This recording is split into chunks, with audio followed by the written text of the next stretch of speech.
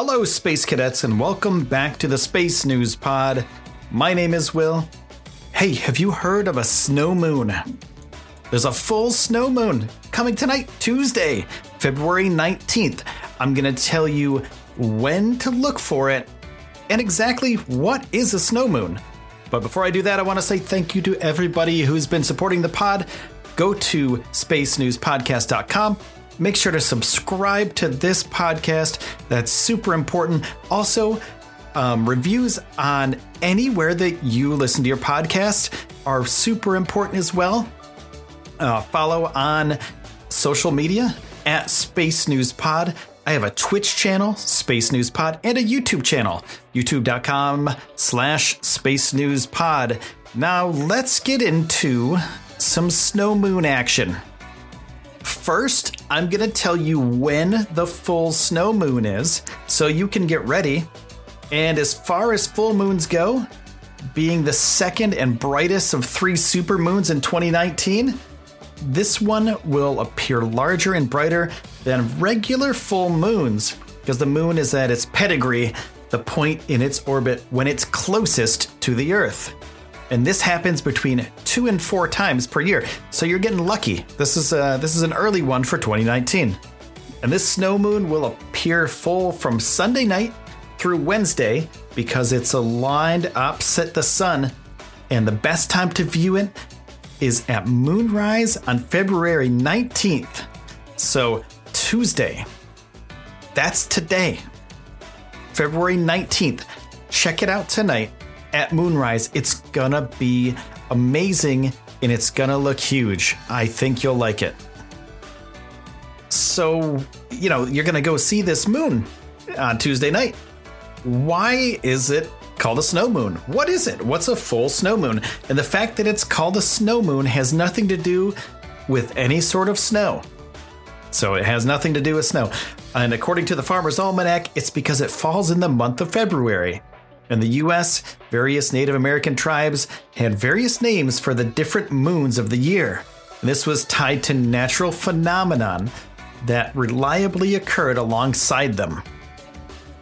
February is a snowy month in the northern and eastern US, hence the full, quote, snow moon. It was also known as the hunger moon, but that's not a very good name for a moon, so we're going with snow moon now. And according to NASA, these names are historically tied to not calendar months, but characteristics of the seasons that they're happening in. So this full moon is also the last one of winter in the Northern Hemisphere. And by this categorization, it is also would have gone by the names of crow, worm, crust, sap, or sugar moon, depending on the local conditions that were most prominent. So that's things like the return of spring wildlife, snow conditions, and stages in maple sap cycle. So they would name it after that in certain areas. But tonight, I guess, is Tuesday night, and this is going to be the snow moon. And remember when I said it used to be called the hunger moon? That was due to the scarcity of food sources and hard hunting conditions during midwinter. So this is actually the snow moon, and it's because it's cold outside, because it's snowy in February. That's all it is. There's nothing crazy about it. No snow comes from the moon, so it's just a beautiful thing that you can go outside, look up, and enjoy the night sky tonight. And on March 20th of 2019 at 9:42 p.m. Eastern, there's going to be another full moon. It is called the worm moon, and it's usually considered the last full moon of winter. And I laugh because it's called a worm moon. Like, that sounds silly. And it is also called the Lenten moon, the crow moon, the crust moon, sugar moon, and sap moon. So that's going to happen next month. And the worm moon is in March, and it's usually the last full moon before the equinox, which can take place on March 19th, 20th, or 21st. But in 2019, the full worm moon is actually going to be after the March equinox. It's going to be almost 4 hours beyond the March equinox. And the vernal equinox marks the end of winter and the start of spring, and the full moon is named after the earthworms that emerge at this time of year. Did you know that there are more than 6,000 earthworm species worldwide? And in the US and Canada, there are more than 180 species, and 60 of these are invasive, brought over from Europe, including the nightcrawler. And the glaciers that spanned across Canada into the northern parts of the US during the last ice age wiped out earthworms.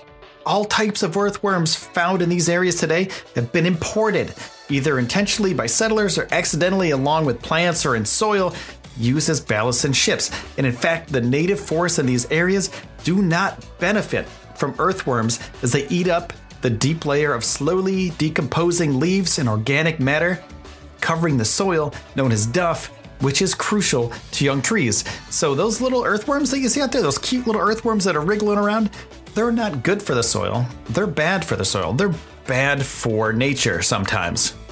So the spring equinox has had great cultural significance through the times, and many cultures still celebrate new beginnings in spring. Rebirth, purity, cleansing, things like that. Like the snow is gone, the roads get clear, the junk on the sides of the roads, which is horrible, the dirty stuff in the roads get cleared off. New beginnings for everybody. And another name for the March full moon is the Lenten moon. Lenten is derived from German languages and means spring. Another name is the crust moon, after the crust which forms on top of snow as it melts and refreezes. The chaste moon refers to the purity of the spring season, while the crow moon signifies that crows appear at the end of winter. And the sap moon or sugar moon mark the time for harvesting maple syrup from maple tree saps. Let me tell you something, a little bit of side note here. I drove home tonight. I swear, there were probably 10,000 crows near my house in the trees. Maybe not 10,000. There were a ton of crows. So does this have anything to do with springtime? Probably not, but these crows are here, and maybe they're going to be around for the crow moon, also known as the worm moon. So go outside tonight and check out the snow moon. It's going to be beautiful, it's going to be natural, and it's going to be part of the cosmos that you'll only get to experience one time this year. And that wraps up this episode of the Space News, my Space Cadet friends. I hope you enjoyed it, and thank you for listening. Check out at Space News Pod on all socials. Go to spacenewspodcast.com. Also on YouTube, Space News Pod, and on Twitch, Space News Pod. I'm going to start doing some live shows on Twitch where we all get together and we all talk about science and we talk about cool stuff that's happening in the news, in the space news. I'll let you know when I do that so you guys can all come over and hang out. Also, hit me up on Twitter at Space News Pod. Let me know what you think about a live space news show on Twitch. Just let me know. Just hit me up to say, hey, at Space News Pod. It's going to be awesome. I'm going to put a poll up actually, and then you guys can tell me through that. So at Space News Pod, Instagram, Twitter, Facebook, everywhere. So my friends, my Space Cadets, this has been the Space News Pod. My name is Will. Thank you for listening, and I will see you soon.